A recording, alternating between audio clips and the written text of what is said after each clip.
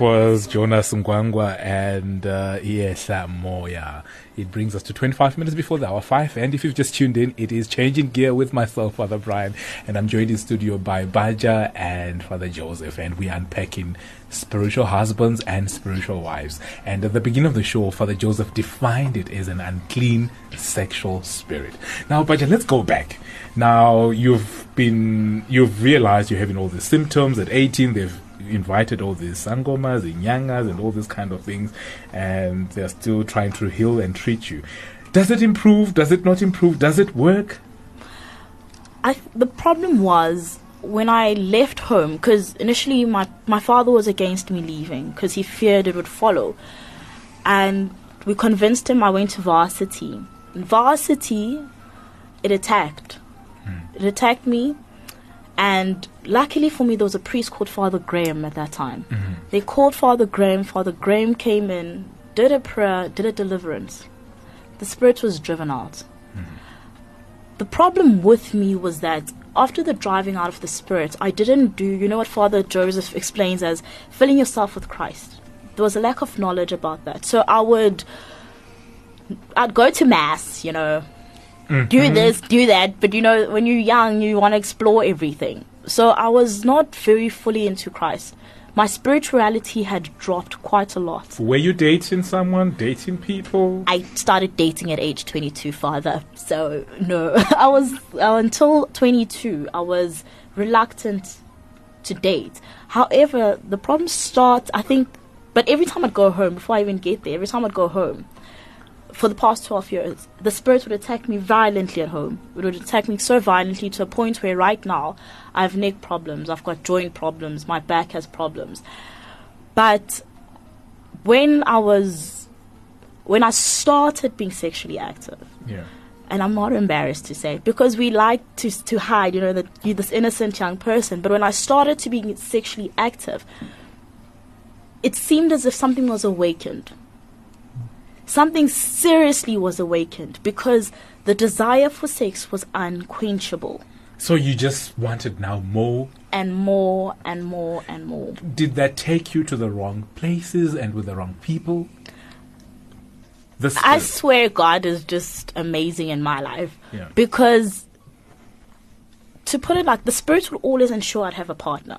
Regardless of what would happen, they'd always... So you had men lining left, right, and center for you? I'm embarrassed to say it, but if I needed to have sex, I would find there'd be a man readily available. There was never a shortage. It's so bad that even after the rapes, I would still desire sex, which shows you it's not normal. And I know a person would say you're probably addicted, but I think with an addiction, you would get to a point where when something traumatic happens, you stop. Like something, you know, you hit that rock bottom. Yeah.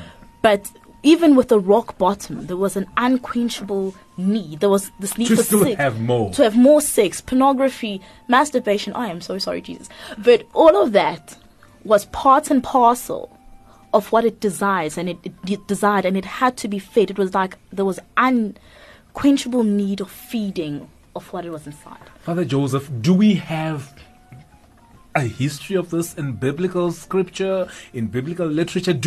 Have we heard of stories like this in Bible? Absolutely, Tell us about that, because, you know, people might be thinking, you know what, this girl, I mean, this is a troubled lawyer who's probably not finding men, and she is just having, I'm going to post her picture. She's a very beautiful young lady. She's a professional lady. She is spiritual, and we'll come to your story of the breakthrough. Father Joseph, take us through the in scripture, because is this something, because our listeners are listening right now and they're thinking, aye man, on Radio Veritas she's got a problem, it is in scripture, but take us through that. Before I come to that, did you hear her last comment? This is insatiable, even after 3 rapes. This is indicative of the presence of a spirit, because it's over at the top. It's more than normal. When you're dealing with that kind of thing, you're dealing with a spirit. And in this case, you're dealing with an impure spirit. Now, this is... Just name the spirit again. What are we calling this? Because I think there's power in naming these things. What do we call this spirit? It's a sexual spirit or a sexual demon. Is it the twin of sexual addiction to some extent? Well, it can lead to it. Is it part of that family? Well, you heard what she said when she said, I needed it, and there was a man there any time. So it's being fed. But it is in Scripture. Okay, but the difference between the spirit of sexual addiction is, with her spirit, she wanted more afterwards, and she had this insatiable craving for it. Okay. Well, now, with the addiction, then there is this whole thing to say, then it brings them to an empty space, to an empty place. You see, and with this one, it brings you to, I want more. Yeah. In terms of sexual addiction can be across the board. Okay. In hers, it's a specific thing. Okay. Okay. One can be addicted to pornography, masturbation, and that. Yeah. And but this is targeted to her, and we call it a spiritual husband. That's generally what they call it, because it tends to follow her. You remember when her father said it may follow you. It does tend to follow. So it's a continual companion. Gee. That's why it's called a husband. But to get to the Scripture, you do find it in a number of places in Scripture, particularly Galatians chapter 5. Is that right? And it says, I'll just quote it for you, "My brothers and sisters, you were called, as you know, to freedom, but be careful, or this freedom will provide an opening for self-indulgence. Serve one another rather in works of love. When self-indulgence is at work, the results are obvious: fornication, gross indecency, and sexual irresponsibility and orgies," and so forth. That's Galatians? Galatians 5 verse 20, Galatians 5 verse 19. All right. And then the solution to that is Galatians 5:22. So this is not a new thing that we dealing with now, and that she dealt with at the... And furthermore, there's an even more direct reference to it in 1 Corinthians chapter 6, where it says that if a man goes for a one-night stand with a prostitute, he becomes one soul or one body with her. Oh. That becomes a bond, a sexual bond. Yes. Okay. Yeah. So if that is magnified, as in the case of spiritual husbands, then you're dealing with a very, very strong spirit. Oh, no. So you can imagine somebody who's been sleeping around with the whole bus in town, eh?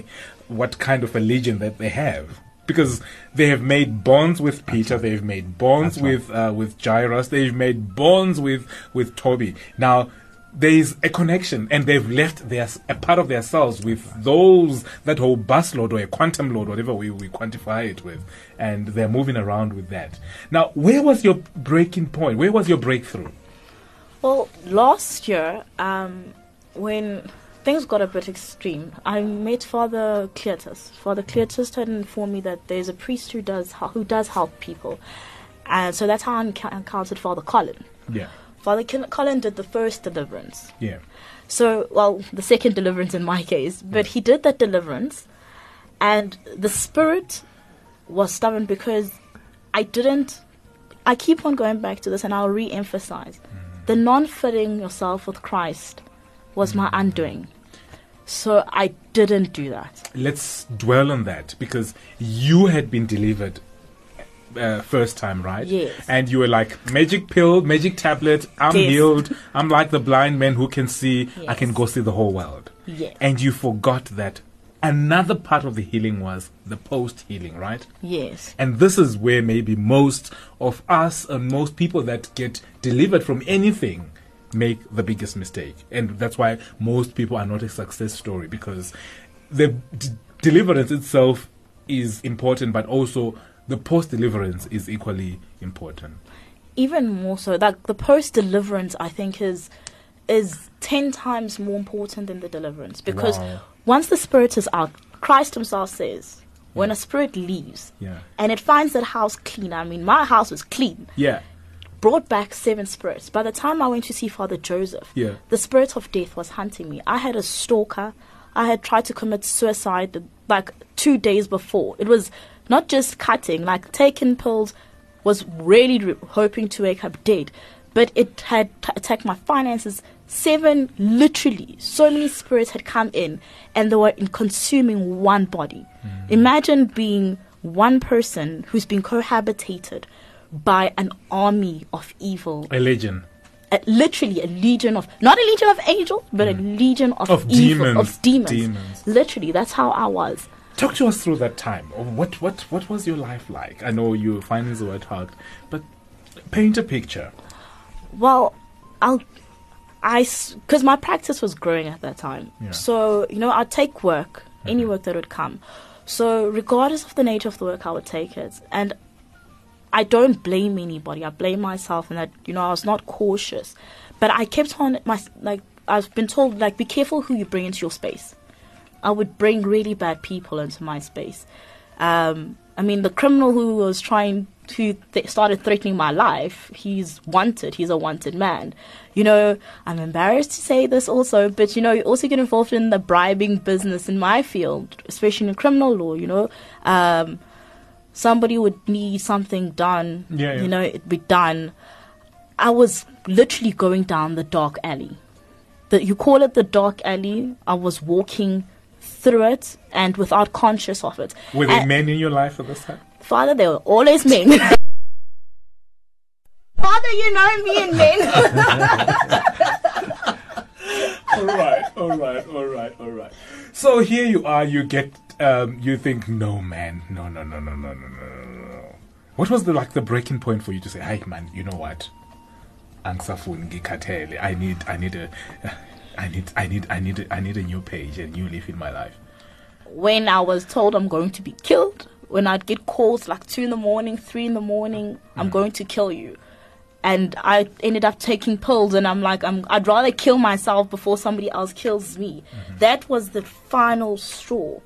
And it led, and just to prove to you how serious the spirit was, the day I was meant to go to Father Joe, everything that could happen that should not happen, happened. I was the last person there.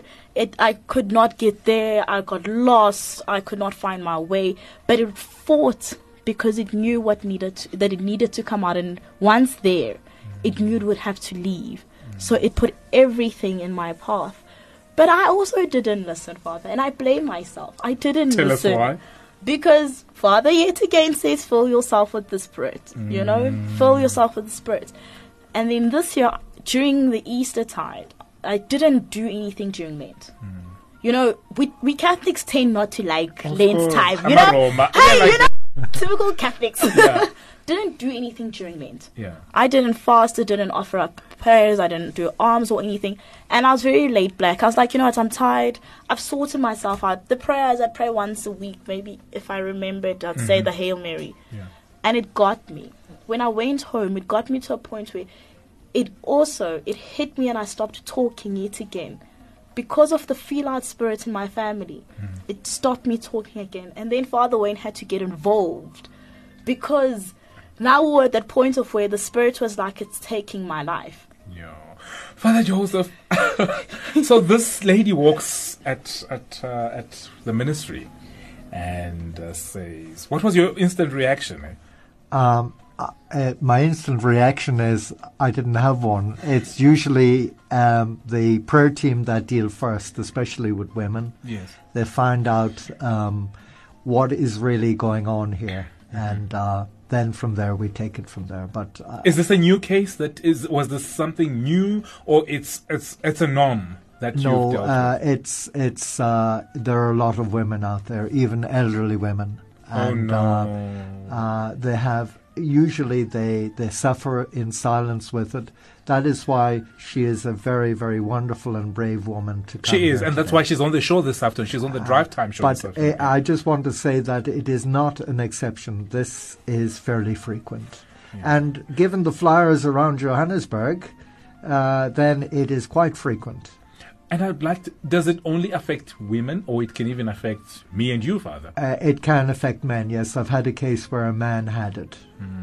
He was targeted, yeah. Now but it's more women. let's go back into the history of the church, the saints, the life of the saints. Do we have anything in the life of the saints? Anybody who, because people could be saying, "Hi, you guys." I mean, yeah, there have been down the centuries fathers of the church like Origen, but not necessarily a sleeping partner. You had one of the most holy men in the born in 1915 or Who's 1910, that?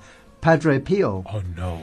He had a sexual spirit in the form of a very seductive woman come into his cell and dance for a long time before him in order to get him to surrender. But it wasn't sleeping with him. It wasn't in his dreams. Yeah. It was coming in a very visible form and seductive form. So obviously but it is an unclean spirit. It manifests itself in different forms, obviously. It will not always sleep with you. That's but right. it will probably seduce you and do all sorts of things, right? Yeah. Gee.